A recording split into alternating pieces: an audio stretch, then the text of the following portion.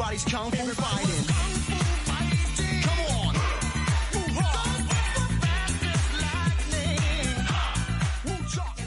Well, time to talk basketball with Body Nodge and some news fresh off the presses in terms of a women's team being selected, Body. Yes, indeed. I'm sorry, I just had to stop my kung fu fighting there. I'm in my little white pajamas and my little sash, my little brown belt. Well, fell in the duddy. It didn't used to be a brown belt. Anyway, yes, they announced the team for the World Cup. The World Cup, excuse me just one second. Mm-hmm.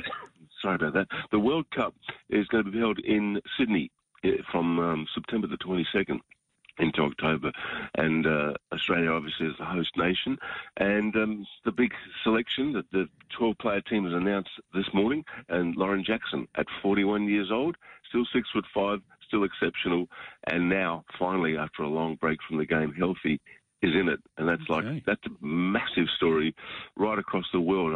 I mean, places like Seattle, where the Australian squad had a camp, the squad of 15, had a camp in New York just a week or two ago, and then after the camp, she popped back down to Seattle, where she had won a couple of championships in the WNBA and multiple MVPs of the WNBA, which is the number one competition in the country. And as soon as she walked in the stadium, she got a standing ovation from a sold-out crowd, because they were there to watch Sue Bird, another great champion of the Seattle Storm, playing her last couple of games. So, she's just right around the world.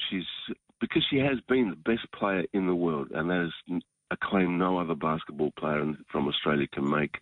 And it's not even one she'd make, but people will make it on her behalf, because that's how dominant she was everywhere she went.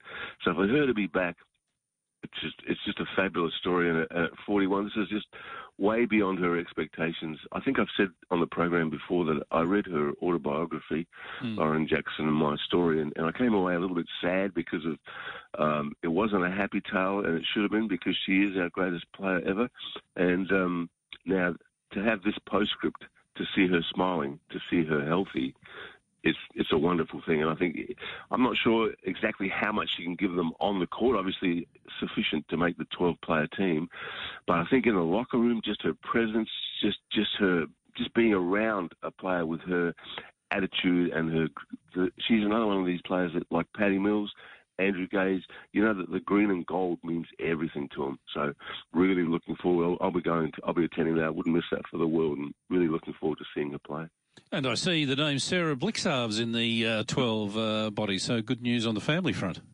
Yes, indeed. I was thrilled that she made it, because she was in a tough group of players. There was her, there's Annalie Maley, Lauren Jackson, of course, and of course Darcy Garvin and Alana Smith. Now, Alana Smith had played at the Olympics in Tokyo, and she's the unlucky one that misses out from that particular cluster of players that were all competing for the same spot. So great job by Sarah, but she's a terrific human being. She's not just a great player. She's a really bubbly, upbeat personality, and there's nothing false about it. It's just really what she's like. She's just generally a happy person. And that Tokyo Olympic team, as you'll remember if you throw your minds back, had all the problems with Liz Cambridge on the eve of the games, and so she was out of the team, and they brought Sarah in. They flew Sarah in from Melbourne to Tokyo, and she was exactly the right person, because her personality did a lot to bring the group back together and focus and be happy about playing for Australia, because they're all in a very, very dark place because of what had all gone down. I mean, we don't want to revisit all of it, but what had gone down, they were in a real bad place, and her arrival, just as a human being, picked them up. But as a player, she's just improved out of sight in the last couple of years, so I'm very, very thrilled for her. On paper, Body, can we make a real big mark here in this tournament? Well, we want to. That's the thing. This is the post-Cambridge era, so you want to be sort of making some sort of statement, because at the last World Cup they did play off for the gold medal against the USA. Obviously fell a bit short, but came away with silver. So they've got something to prove. But wow, the group that they're in, my God, it's France, which is a top nation, Serbia, top nation, Japan, who we've been Japan's bunnies for the last couple of years. If you look back at Asia Cup and anywhere else where we've played them. And Canada, so another team that's just stacked full of very good players that are playing WNBA. Some of them have played WNBL, won MVP awards out here in our league, and then there's Mali. So Mali is the one probably pencil in, but that's a super tough group. It really is. I don't subscribe to the soccer thing of the group of death. We have got the group of death, which seems to be like a soccer trademark. Yeah. But this is the group of very bad backache. Just trying to think, Body, how many nations are over here? And it'll obviously be a big thing for basketball in this country once it gets up and running. There's, I think I'm not sure if it's 24. Wow. Or, but yeah, it's and there's a big play in, like you've got to actually qualify. It's very much along the same lines as what soccer does for its World Cup, and they do that now with FIBA, with both the men and the women, where you've got to come through. I think the men is even more. I think the men might be 32.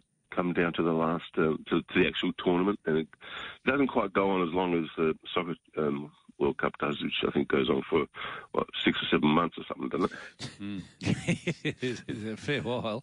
Buddy, we've got a question. Other eliminations, yes. So it's the biggest event. FIBA want it to be bigger than the Olympics, but and I think we've discussed on the program before. People want to be Olympians.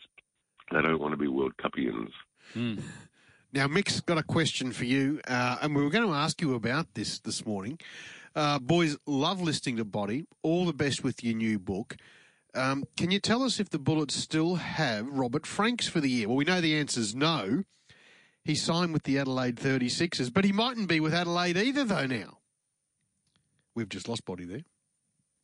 Yeah, we will endeavour to get him back as soon as we can, Andrew, because just as we asked him that question. Yeah, so Mick, he has signed with the Adelaide 36ers. He won't be at the Brisbane Bullets, but it appears as though there are big money offers coming in from Europe for him, Andrew. Righto. So we're seeing that a lot with our basketballers. Yeah. As good as the NBL is, obviously everyone is watching overseas and they want that talent. Yep. So, Body, we've got you back now. Oh, yeah, but on 5-second delay, you heard what I said, and bang, you just cut me loose. So, Mick said he loves listening to you on the show, loves the new book, and can you tell him if Robert Franks is still playing with the Bullets this year? Well, we answered the question, no. He's signed with the Adelaide 36ers. Adelaide 36ers, yes, he come to my town. But he may not be there because it seems as though there's big money offers coming for him from Europe. Well, yeah, it all is contingent on whether he has a European out clause, which I don't know if he does or he doesn't. So if he does, well, he may well be gone. But at this stage, they're very confident he'll be here. So that answers Mick's question. How's the book going? It is flying off the shelves. Really? Yes, I'm stunned. It is. Yeah, it's in all sorts of locations. It's in newsagents and airports, not just obviously in bookstores. You can find it in many places. Yeah, people are very interested in the Paddy Mills story, and then when they discover it's also a story of that particular journey that we all were on. For the Tokyo Olympics, it seems to be capturing the imagination. I'm thrilled a bit. I can't tell you how thrilled I am, to be honest. Well, good on you, Buddy. Well, it augurs well for that next one you releasing in January. What's it called again?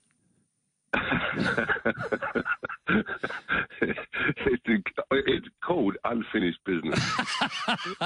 Okay.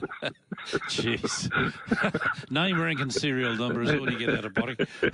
Oh, this one has to be in the vault because it has to. You see why? Okay. All right. Oh, that's won't even be far away. Even that's tempting. Just on a more sort of dark topic, Body. This Brittany Griner story in Russia, sentenced to 9 years. That's fairly brutal, isn't it? Have you heard any word as to, whether there can be some sort of prisoner swap or whether any sort of diplomatic sort of noises are making any difference? Yeah, that's what it's all about. It's about her pleading guilty. She was guilty, so pleading guilty is not a big deal. But her pleading guilty, then they're able to put her in prison, like quote prison, unquote, in terms of like now here's your 9-year sentence. But maybe I should put the 9-year sentence in quotes because that now gives them a bargaining chip, gives Russia a bargaining chip for one of its terrorists that is in an American prison that they'll then do an exchange for. So I don't anticipate she'll be in prison for a great deal longer, but she was a bit naive to think that when Russia invaded Ukraine, that there wouldn't be some sort of political fallout, and that she might not get caught up in that. So, look, she's played in Russia before because there's very good money playing in Russia, but this might have been a time to think it through and go, do I want to be there at this particular time when our two countries are sort of bristling with each other, and do I want to take some marijuana in and put myself at risk? Now I don't know this for a fact, but she has played there before, and I'm sure she's packed the same sort of luggage before. But this time, when she's potentially a political asset that they can use to get someone out of an American prison, I think she was naive to think she could go in, as she might have in the past, and not be a political tool. That's what she is. I don't anticipate 9 years. There's no way that's happening.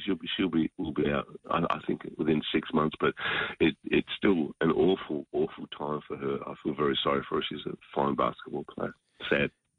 Buddy, LeBron James is the biggest name in basketball in the world at the moment. He has a son, Bronny, his eldest son, and his long-term ambition is to play in the NBA with his son. But before his son gets to the NBA, he's got to make a few decisions. Now, a report released last week over in the States said he was choosing whether he went to college or played in the G League, or another possibility is to come to Australia and play in the NBL. And I see Paul Smith, the owner of the Sydney Kings, says Sydney is the only city in Australia big enough for the Jameses, and that's where he would fit in quite nicely, he thinks. You got to love Paul Smith. He's definitely a spruiker. He's out there, doing his thing, a bit like the Greatest Showman. He's out there. Look, we've had great success with the players that have come. LaMelo Ball, who was a pretty big name, came from a fairly big-name family in the States. He did quite well playing at Illawarra, which is hardly Sydney. And, we've had others that have played for the New Zealand Breakers, that played for Adelaide 36ers. I don't think the destination is that big a deal, but good on Paul Smith for bringing it into the light. Excellent. And, if Australia is an option, what a great thing that would be. All eyes would definitely be, again, focused on the NBL from outside as to see how LeBron James' son is travelling. Yeah, that would be huge if it was to happen. Can't really see it myself, but, I've been wrong before, so fingers crossed, because that would be a big thing wherever he played it. Not sure that Sydney might be his only destination, but good on Paul Smith. I love the man for doing these sorts of things. Good on you, Buddy. Good stuff, Buddy, yeah. Just one other thing, just solely allied with that, Buddy. We were talking earlier today, Larry Kestelman, he seems to have done a fairly good job getting the NBL sort of, I don't say up and running again, but it was sort of looking a little bit shaky there for a while. Would you agree with that? And are you happy with the direction in which it's heading? Look, absolutely. He's had so much to do. He's solely saved this league. He's put some good people around him who've helped in terms of publicity and getting it more into the mainstream consciousness. He's done a fabulous job. These connections with the NBA, working out that the NBA didn't want players coming out of high school going straight into their league. They abandoned doing that, so you had to go to college for a year. So offering up the NBL as a Next Stars program as an alternative, as a place to come and play professionally before the NBA career was another really smart step. They've done some very smart things, and he's invested a huge amount of his own wealth. So hats off to him. I've got nothing but respect for what he's done for the league. Good on you, Buddy. We'll chat next week, mate. Thank you. Look forward to it, guys. Cheers.